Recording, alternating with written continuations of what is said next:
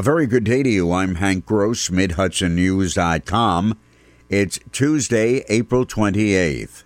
An incident involving Newburgh City Police and an individual captured on a bystander's video has raised the ire of one city councilman. Councilman Omari Shakur referred to the weekend incident during Monday night's remotely held city council session. They censured me for a verbal incident with a police officer, but we have a video where a man had his hands up and he was tased and bit by a dog. I hope we have the same appall and we have for that verbal confrontation. I hope we have the same appall for this physical confrontation between the officers and somebody in the city. I hope we have the same appall for that incident too. Councilwoman Patty Sophocles had a different outlook on the incident. Anybody who knows anything about anything knows that when somebody is really, really high on drugs, they don't pay attention to what the commands they're giving them. And that seemed to be pretty clear. And I thank the police officers for doing their job.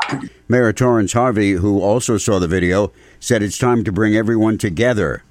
I think that a community forum needs to take place as soon as we get through this COVID-19 pandemic, so that people can hear from various different law enforcement officers and agencies, even civil rights professionals who we've had come into the city of Newburgh to educate our community on what are the do's and don'ts when encountering or engaging a police officer. This latest incident occurred on Broadway in Newburgh. The latest information from the State Health Department shows that 1,812 people died in the Hudson Valley from COVID-19.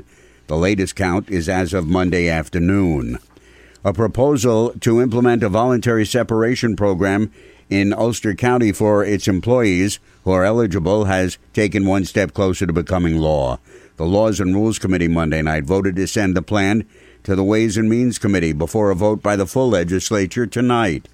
Veteran law enforcement officer Scott Shafrick has been named chief of the town of Rosendale's 15-member police force.